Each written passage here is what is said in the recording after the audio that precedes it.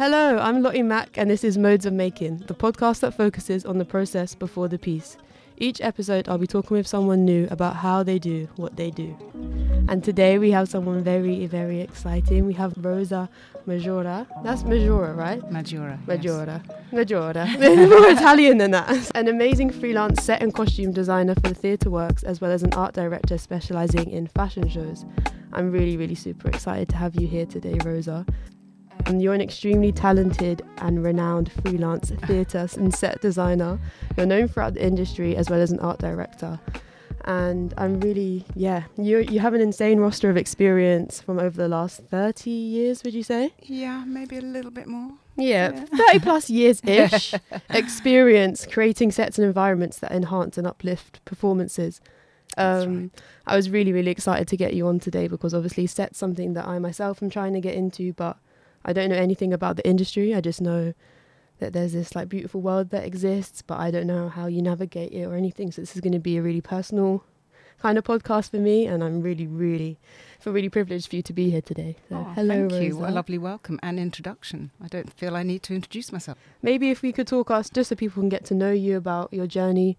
So let's go all the way like back to when you like kind of really realized that, you know, you were a creative. I don't know. You just, I guess, like, because it's easier for when, like, someone's a painter or someone, you're like, when did you realize you're an artist? But, like, when did you realize that I wanted to be a theatre designer? Yeah. Well, me and my sister used to usher at the Lyric Hammersmith Theatre as a kind of a, like holiday weekend job. And I saw a show there that was called Total Eclipse, written by Christopher Hampton. He does a lot of screenplays as well, film. And I was just blown away by the production. And at that point, I thought, I really want to work in theatre, but I know I don't want to be on the stage. And so obviously when you're working as an usher, you see that play like, I don't know, million times, loads of times, every time you're working. And I just had this epiphany that that's what I wanted to do. I loved the set and I just thought that's what I want to do. I want to be a designer. So I must have been 16 then. Yeah. So that was it. After that, there was no question. And it was just by chance that you decided, you and your sister, to get a job in that theatre, or like you lived in the area? We lived in that area. A few other friends had got jobs there, and then you pass it on. We ended up working in the wardrobe there. You know, it went on for a while through the holidays. Built your way up into like different areas of it and stuff like that. Yeah. So like grew quite naturally. Yeah. Oh, that's so felt nice. Felt like a second home, actually. Oh, that's and so it's interesting because I'm actually going back to do a show there this year. Did you study like set design, or was it just like... Then I did my A-levels, and then I ran away to Paris, and I did a sculpture course there and worked in a hamburger restaurant and studied sculpture there for a bit because it was three-dimensional, so it kind of was going towards the way of theatre. And did you choose sculpture because you're like, okay, sculpture is something I can study and it can lead me to theatre, or were you just like, sculpture's interesting, let me do that? I think at that point Paris was interesting and I quite wanted to do some art there. And I did sculpture because I'd heard of this really brilliant tutor via someone else. I can't quite remember how it all came about. I studied there for a year, knowing that I had to get a portfolio together because I wanted to do an art foundation. So I obviously had artwork from my A-levels, but I wanted to get a better portfolio to get onto a art foundation. So where were you? What was the kind of institution that you were studying at in Paris? It was, actually, it was through the American School of Art, but I went separately to this sculptor's studio, and there were lots of students there, and we all used to do sculpture. Wow, what kind of sculptures were you making? So I was doing quite abstract clay sculptures. Again, they were quite brutalist. They were quite architectural rather than kind of soft forms or natural forms. Yeah, that makes a lot of sense to, I guess, your growth and where you're at now. Yeah. Wow, that's insane. I'm really, really jealous. I'm so jealous. That sounds like an insane time in life. It was easier to do those things in those days. And of course, now you've got Brexit. It's not going to be so easy. Yeah. Fuck Brexit. Yeah, absolutely. Ditto to that. So then you were in Paris and then you went and did an undergrad, right? Yeah, so I did an art foundation. I came back and I did it in Manchester. Okay, nice. which I loved. I fell in love with Manchester, going back to do another show in Manchester this year as well. So many full circle moments. And then I applied, from doing that foundation, I got a portfolio together to apply to Central School of Art in London, which was one of the only art schools at that time that did theatre design as a course, 3-year. One of the only Bachelors of Art. as well. Yeah, so I think Nottingham did it at that time. Wimbledon, well, I'm not even sure if Wimbledon started doing it. Wimbledon, someone will correct me, although they don't know when I went there. And Central School of Art. And it was, I mean, in those days there were only 17 places. Wow. It was a tough one to get on. Yeah. And you did that? Yeah, I got a place. Paris helped you with that? I don't know. I don't know. I worked really hard on my foundation. Because I guess the portfolio had to be quite different to the kind of work that you were doing. Yeah, I had to do something towards theatre. So I was reading a lot of plays, and I actually did a lot of woodcut screen printing, but I based them around a set idea of plays I was reading. So I was kind of pushing myself towards that anyway, because I really wanted to do the course, that particular course. Gave yourself your own briefs. Yeah. And made yourself. There were great tutors as well that really kind of guided me and supported me in Manchester. And and then I got a place.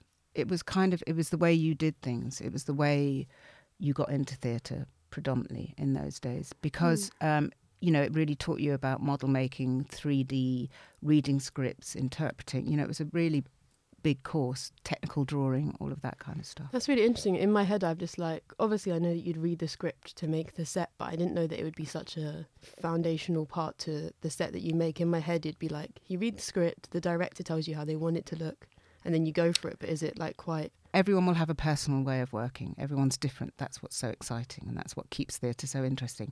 And some directors are very visual, and they have a very, very strong, clear idea, and then you kind of interpret that idea for them.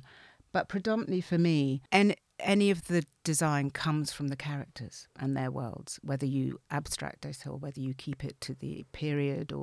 But for me, it's really reading the script that inspires what I then create for that. Interesting. That play. You said that your focus is then on the characters first, and then you build because it's going to be their world, isn't it? It's going to be their world. That's really beautiful. In my head, I'd be in my head, I just think you read the script as it's a leafy green forest, and you're like, you do. You get a lot of that. I've got a script at the moment that's got 15 locations. Wow. Yeah, exactly. But the reality is you can't do that. And even if you did, the locations are going from one and back to another, and it could be very boring and repetitive if you had lots of moving pieces. So it's trying to work a way to create that world for those characters with a sense of where they are. Yeah. Sometimes it's very easy. It's one location, it's one room, and then other times it's 15 locations. Keep you on your toes. And and writers can be very descriptive like that. So I think I love collaborating with. I do a lot of new writing. So obviously I can't collaborate with Shakespeare or anyone because he's not around anymore. But I love collaborating. I like collaborating in general with all the departments, but I love working with the writers, obviously with the director, lighting designers, everyone. So you finished university, and then how did you apply everything you've learned and all this passion that you built up going into, the real world, kind of? At the end of your year, you have a degree show, and what happens there is lots of people come and look at your work, and you might get picked up by a big designer or maybe a up-and-coming director, and get some work. But what happened with me is that there was some connection with our course. And again, this is, our great links with Europe and the French embassy. And they offered me a bursary to go and work in France for a year. They brought you back? With a really quite a big, well-known designer. So I went to France to work with this extraordinary designer called Jacques Gabel, who was designing a couple of shows, one which was going to tour the whole of Provence all through the summer and end up at the Avignon Festival, which is one of the biggest international theatre festivals in Europe. And you were assisting this I assisted him. designer? Yeah, so I assisted right from doing the model, working on the model, working on all the ideas. And then on location, because the set moved all over the south of France, basically, everything was open air. So they bring in the seating, they bring in the lighting rigs, and then we would do little alterations, or quite big alterations sometimes, to make the set work in each of those locations. So I was very much involved in Make the set hands-on. work to that architecture and Yeah, things to like whatever the background was. Sometimes it was a mountain, sometimes it was a river. It was unbelievable. My goodness. Unbelievable. That is such a blessing. I mean, like, you obviously worked for it, but that is one insane. I have to say, one of the best experiences still. And I have such strong memories of that. I learnt so much. Doing that, having that experience and working with that person maybe set you up in a perfect position to then grow from there. It's funny. I think it was great for me. Whether it set me up for coming back, I don't know. You think it might because of all that experience. It didn't really work like that. I got a lot of fringe work, which is smaller venues. Independent small theatres and plays. Yes. Oh, okay. I didn't Smaller, less budgets. It's kind of where lots of people experiment with their work. So I did a lot of that, and then I started meeting a lot of directors, and then I started working with directors, and then they would get bigger, and you get a slightly bigger venue that has more people coming to it, and which was Theatre Royal Stratford East was one of my first big venues. I did a show there with Indu Rubisingham, who is now artistic director of the Kiln Theatre. From that, a director saw the show. Her name is Katie Mitchell, another very big theatre director, and she had a show going on at the Royal Shakespeare Company and asked me to come and design. Trust me, there are a lot of moments of no work. Yeah. And theatre, everyone knows, does not pay very well, and it still doesn't, if I'm honest with you, no matter how far you go, unless you get a massive West End that you end up getting royalties for that goes all over the world.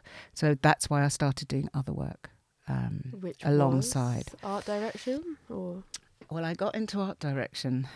One person particularly that I ended up working a lot with, who did these extraordinary events, crazy jobs all over the world, the Cannes Film Festival events. And I love being backstage. That's why I like being a designer. I don't particularly, like, one of my worst things of my job is when you start first day of rehearsals and you have to present the model to all of the actors, all of the theatre members. It's huge, and I still hate it to this day, and I've been doing it 35 years. Because I'm like, if I wanted to be on the stage presenting something, I'd be an actress. Yeah. So, and I still find that really nerve-wracking. Yeah, maybe let's go into a little bit of that, because I didn't even know that was part of the process. Yeah. So maybe let's speak. This is Modes of Making. We focus absolutely. On how things are done. Yeah. The process from beginning to end. So you get an email or you get a call from someone. They're like, "We got this show." Yeah. Boom. What? So that normally comes from a director. Normally you hear through either an agent or someone else that a director has a show, and they want to work with you on it. And so what happens is you get sent the script. I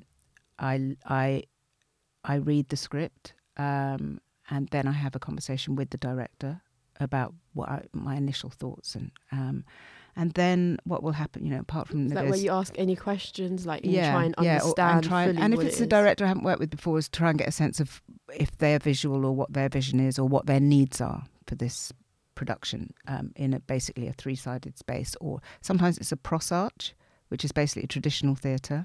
So you have almost like an opening, and then you're set behind it, as it were. Back into it, yeah.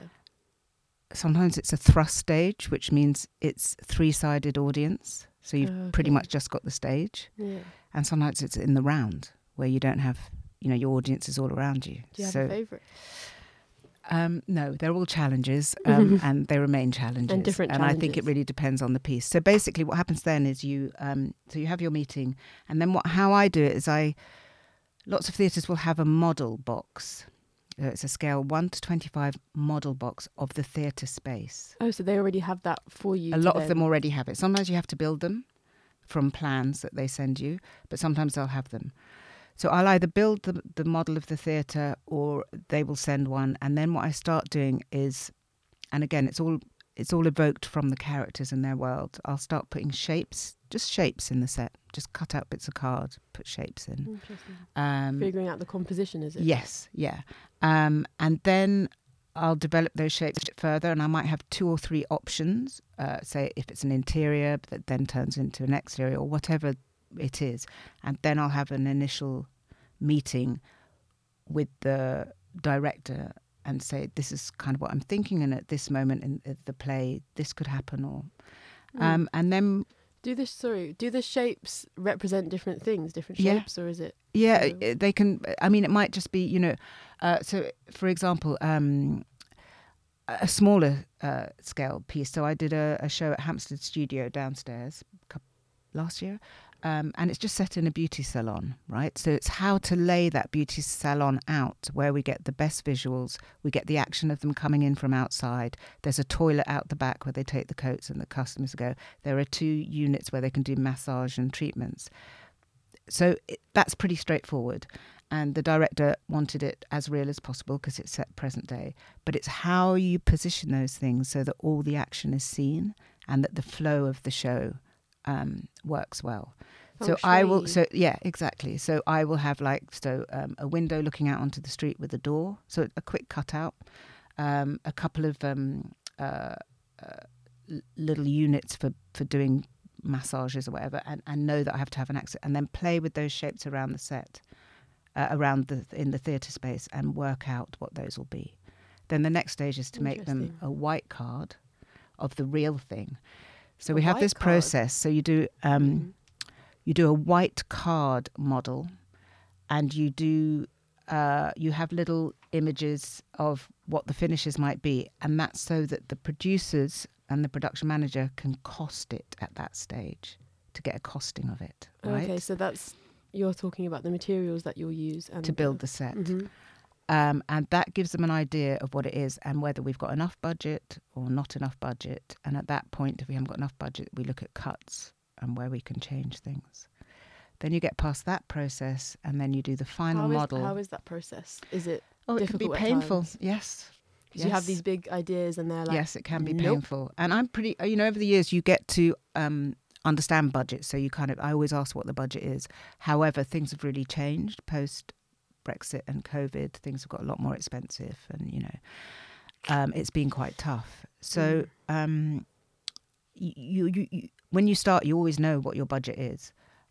So sometimes, the cuts can be huge, but you make it work, and that's the whole beauty of, the challenge of it. Do you have any tips for adapting to those different budgets? I do. I have a good one. So I'm sure I'm not the only one. Every time I design a set, I always put elements in that I know that I would be happy if they got taken away, right? Which means subliminally, when you put it all in and you get the costing done and there are cuts made, you know already what you're happy to cut that won't really compromise your overall Interesting. And work. then if they do stay, it's a bonus. Yeah, exactly. Okay, interesting. That's really smart. Yeah. It's like you just learn that over. It's kind of mind game kind of thing, but it does work. There's always have something that you're happy to cut, because even if you're way over, at least you can start with something. And it helps you. Yeah. Okay, I think so. You do the shape composition, figuring it out, and then you do the white. Sorry, what was it called? The white. It's called a white card. It's all done in white. Wow. Before you put any paint or any stuff? finish, foam board, card, anything. Sometimes anything you can find, depending on your budget as well. Because obviously materials all cost a lot as well. Yeah. So I have 30 years of piled up bits of card that I won't throw away, just in case I can make a chair out of it or something for a model. So white card, that gets costed. Then if we get a go ahead, then I do a final model, which is all detailed, paint finishes, detail molding, whatever it is it needs. And then that's the final model that gets costed again. And then hopefully that's it. And then, so you've done the models, everything, they're like, okay, we love this set. It's perfect. You've broken down the budget. Everything's going exactly how we planned. Yeah. From model to opening night, what happens? Okay. So then we have rehearsals. And on the first day of rehearsals, I present the model to all the actors that are going to be living in this model world when it's real size. Everybody on set, basically. Wow. Everyone. So the lighting designers, sound people, marketing, everyone comes. and looks at the idea and the model.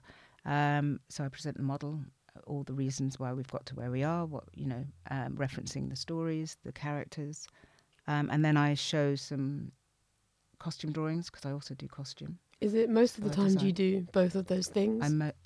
I pretty much always do both. Is there a reason for that? Do you think that they have to be done? The language has to be the same? No, there are a lot of people work separately. There are costume designers, but then I guess you work together. But for me, I think because a lot of the costumes and the colours come from the characters and that feeds into the world that I'm creating, it feels like one job really. Natural to you. Yeah. Okay, so you're showing it to everyone. You're like, here's all the set. Here's probably what you'll be wearing, or is that a completely different conversation for the costume? Then I'll have the costumes up, but then I'll have separate one-to-one conversations with the actors, about their costumes. And everyone goes, "Wow, we love this set. This is so great." And then you're like, sometimes you get extraordinary silences where you think, "Oh, they haven't got it, or they don't understand, or they just don't know what to say." But generally, thank God, I've been lucky. It's gone okay. Yeah, and then how? So, as set designer, you're in charge of sourcing all those materials. It really depends again on the scale of the project. So normally you'll have a production manager who will take that model to a set builders. And they will build it. Nice. I mean, in the old days when I first started, yes, I'd be making a lot of the stuff. Yeah. But now the process, and generally the process is this, that the set will be built. In rehearsals, you'll mark out everything on the floor. And sometimes if it's a complicated piece of set, like a rake or a moving piece of set, they'll have a rehearsal piece built so that the actors are used to what those elements might be. Like a life-scale model type thing. Yeah. So a model of what the real-life one will be. So if there's a balcony, so at the moment I'm doing a show and there's a balcony, so in the rehearsal room they will build the steps up to the balcony and build it so that the actors can get used to it, and also we can work out timings for That's how what I was going to say, that the scale in response to you've got 5 seconds to go up all of these stairs type exactly thing. And then we can work out all of that, whether someone has to run off for a quick change or wow. So how did you, I guess the larger scale things is really fascinating, but when you were just starting off and you had these things and you had these designs going through, what was your approach to making these sets that obviously you've manifested in your mind and then made physically, to how you deal with small budgets to make sets that you want to make possible? Well, I think then you creatively think differently, and you normally have a team of people, like stage management team, that can help you with some of those build things, and then it really is what you're capable of doing. Or if not, you start pulling in other people that, might be chippies and things like that. Mm-hmm. It really varies.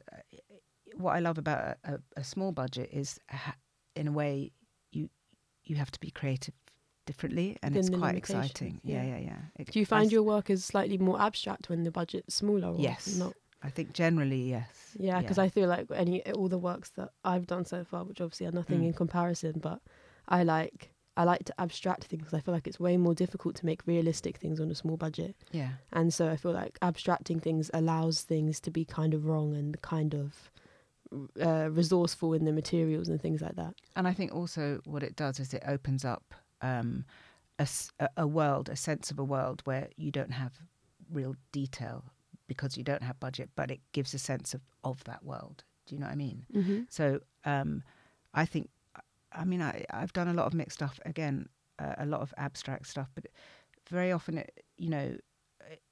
it's whether it works for the piece, and B, it's whether that's what the director feels is right. Because a director might say, no, I'd rather, if you've got no budget, I'd rather have an absolutely perfect, real Louis XIV chair or something, and that's it. Will make it work, Just go from that. Yeah. Interesting. I love that. So I guess... do you think that we've covered all of the process there? I think that's all the process to opening. So what happens, so you do rehearsals, the set is built, you go into the theatre for what we call tech time. Lights and stuff? Yeah, so the set goes into the theatre, and the lighting goes in and the sound, and that's can be quite a frightening. I still get very nervous when the set's going into the theatre. I bet. But then as soon as the lighting designer puts his magical work on, it always looks amazing. And then the actors come in, rehearse on it, and we tech with lighting and sound and getting on and off and quick changes and costumes. And then we open to what we call previews. So sometimes you'll have 5 previews, sometimes you'll have 2. And these are like test shows in a way. So you have audience that come, they normally know when they come and see a preview, but something might go wrong or it hasn't quite finished or technically. And then you have a press night, and that's your opening night, and then the show runs, but my job is finished then. Okay, so after it's out into the public, you don't have to be there every night in case chips, and then you've got to paint over it and stuff like that. Well, in the early days, I'd have to come back and do that. Yeah, you would. But generally, you're contracted until press night, and then that's it. Yeah, just going back to all the way when you have to start model making at the start, I just love that, because in my head I was like, the main thing that scared me about set design and approaching it in the first place was that, like, I don't know CAD, I don't know whatever the softwares are, SketchUp and all of that stuff. I'm starting to learn now, but it like scared me off at the start, because I was like, damn, I don't know any of this. I'm not trained in any of this. I think. But you don't use any of that. Well, you have to work to a scale. So you have to work to a 1 to 25 scale. That's traditionally the scale in theatre. But the minute I was terrible at maths. I was awful at maths at school. And that was the biggest. It's quite architectural. That was my big fear when I did the course, was technical drawing. But now, the minute, it just made sense. It just makes sense. You know, when you start working to scale, you'll see it makes sense. It makes total sense, and that's all you need to know, really. And then, of course, I do technical drawings, but they're not construction drawings. They're just so that I know that everything's going to fit. Pen to paper type. I do pen to paper, and now. If I'm doing a really big show, sometimes the theatres will have CAD drawers, mostly, that I will sit with them. So if it needs to get digital, you can just sit down with them and they go. And then sometimes I employ young, brilliant digital drawers to work. Okay, that leads me on quite nicely to like another question that I have. Is that when you're starting to work, you know, with junior designers or assistants or, you know, anyone, what are you looking for when you're hiring or choosing to work with these normally people? Good model makers to start with. Interesting. Is that the main thing you think you need? Yeah, because that's it takes a lot of time. It takes a lot of time, and depending on how busy you are, that's the thing. And you know, if you want your models, well, I like my models to look really beautiful. Then, model making normally, but also, I really like working with young people that just want the experience, that might not have that, but can do a little bit with me. Come into the theatre, learn what a tech week is like, learn how you run rehearsals, things like that.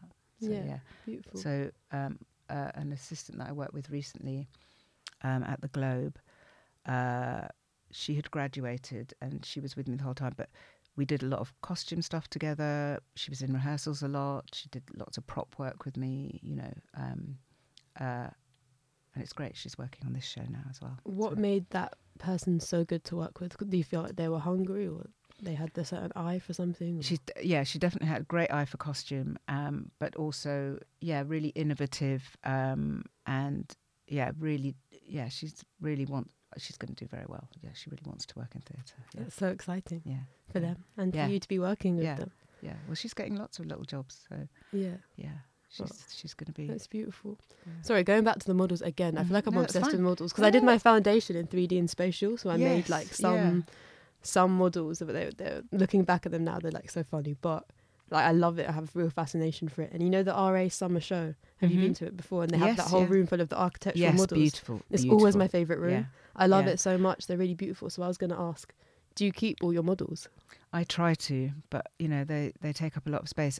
It's interesting because I think a lot of designers who do like really, really massive shows in the really big theatres very often use architectural students to do their models. Makes sense. Yeah, totally makes sense. And their minds are so mathematical as well, I guess. It's a completely different ballgame. Totally different. So, you know, like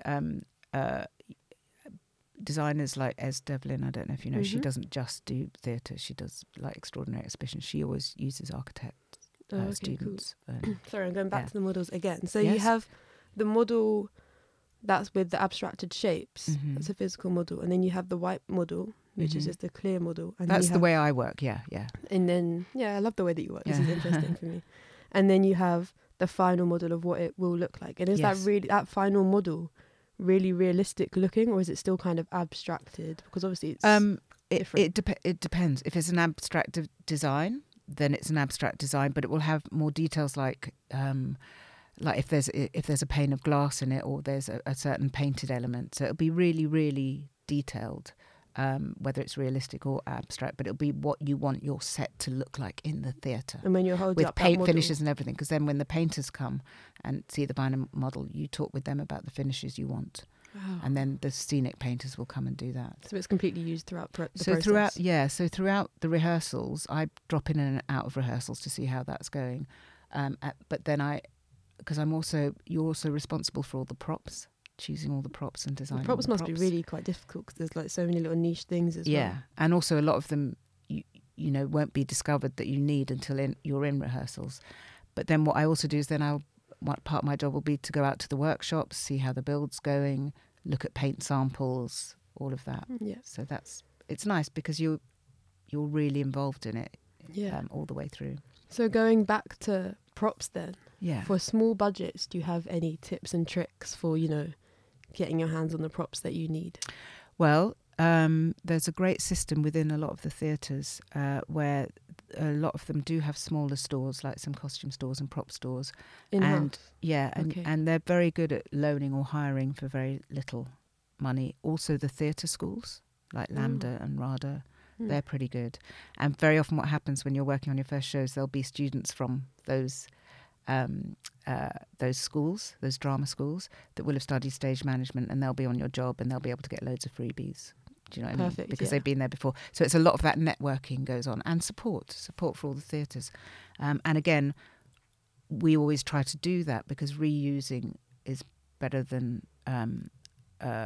constantly buying new stuff. Yeah, like Do you going know to what I mean? IKEA, buying a plant for the set. Yeah, you know. And of course, you know, the obvious charity shops and all the usual, eBay, done it all. Do you spend a lot of time on eBay sometimes going through or did you used to, I guess? Yeah. Oh, yeah. Getting a bit lost in it. it. Yeah, definitely. Yeah, you do. You kind of go off other paths. That's really fun. I used to have this thing where I used to say to people, I'd sometimes do a set and kind of think, I'd really like one of these chairs. So I think this character would like one of these chairs. So let's get one so I can buy it afterwards or have it afterwards. Yeah. It's a good way to move. I mean, it makes sense. Yeah. I mean, there's a lot of stuff in my house that's from shows I've done. Yeah, I love point that. them out to you. Yeah, I'd love that. I don't know if I mentioned, but Rose is also one of my best friend's mums. Shout out Amelia. Okay, so then we're kind of like coming to the end, I guess, now. Mm-hmm. So I guess I know you don't want to pick anyone out in particular, but what's some of the big highlights of your career, would you say, so far? I'm going to say I've Some. been... Some, okay. So one of my highlights is there's a theatre... Well, there's the Globe Theatre, which is the big outdoor traditional Shakespeare theatre. Wow. But they have a little theatre called the Sam Wanamaker Theatre, which is their winter season, because when it's cold, you know, you don't want to do the open air stuff. Yeah. And it's a tiny little theatre. It's Jacobean in design, and it is only lit by candles. Wow. There is no other light. So the whole show is lit by candles. So actors have to light themselves holding candles. There are chandeliers that come in to light the scenes. Everything has to be lit by candles, and it's the most extraordinary experience to go and watch a show there. But it's extraordinary to design there as well. Really makes you think a different way. Like, you know, if someone's holding a prop, then you think of a way that you can put a candle in it and maybe magnify that candle to give them more light. It's really one of the most extraordinary ways of designing. Oh, that's insane. That I've worked. Yeah, I really need to go and experience that, I think. Yes, definitely. So when you did that, do you think you focused more on... Did you do costume for that one as well? I did costume for that, and yes, what you really... real research I did on that was about... I looked at lots of old paintings that would have been painted by candlelight. Wow. Or the interiors would have been candlelight, because candlelight, the colour of candles has a slightly different effect on colours of clothes and things like that. Yeah. And then obviously you just have to be careful about big swooping skirts and candles on the floor and things like that. But everything is flambard, what we call flambard, so it's flame retarded. Okay. Props and anything else that you have that might be in danger of Makes sense. going up in flames. Yeah. But yeah, So that really, really was amazing. And then on the kind of more commercial side, I did this amazing job in the south of France for the Cannes Film Festival. Wow.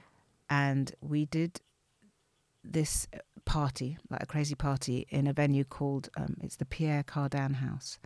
And it's up in the hills. You can look it up. And there is not a corner in the architecture. It's all bubbles, all the rooms around. Wow. Bubbles. And we did this crazy event party there for about 3,000 people from the Cannes Film Festival. And your role there was art direction, I assume? Or? Yeah, art direction. Yeah, for that whole mad piece. We used to do things for MTV. They'd kind of back films for the film festival and then have these amazing parties that we used to design. And I guess we didn't really go into your art direction, but that's okay. But that's one of my memories. That's an extraordinary experience that, just unbelievable. We're gonna have to get you back and do a special episode on the art direction and things like that, because that's also another area. You're literally everything I want to be, so this is really great. But so like art direction is another thing that I want to do, but I don't really know much about that. So maybe we can get you back another time and we can go into that a little bit. And season 2 would be nice. Definitely. Okay, beautiful. So to close, we kind of ask people the same kind of questions. Mm-hmm. And that starts with any major lessons learned or something that's gone wrong along the way that you've learned from.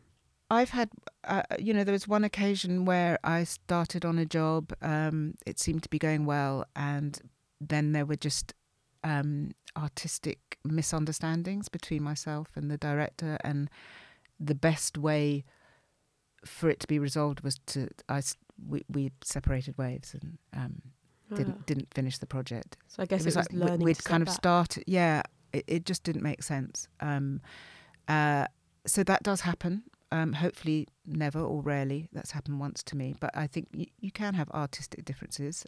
You start a project thinking you're going the same way.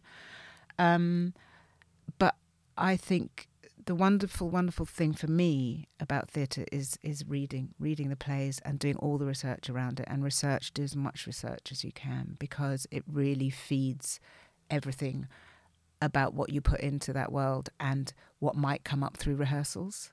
Gives you kind of a shorthand, and collaborating. It's the best thing. I think you asked me this before.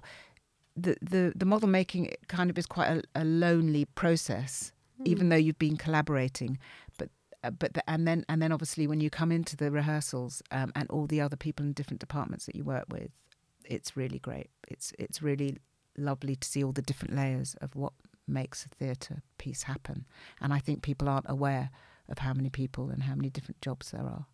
And how they all completely rely on one another. Yeah, actually. Well, I think they should. I think we'd all be better off if we all did communicate and collaborate together. Yeah.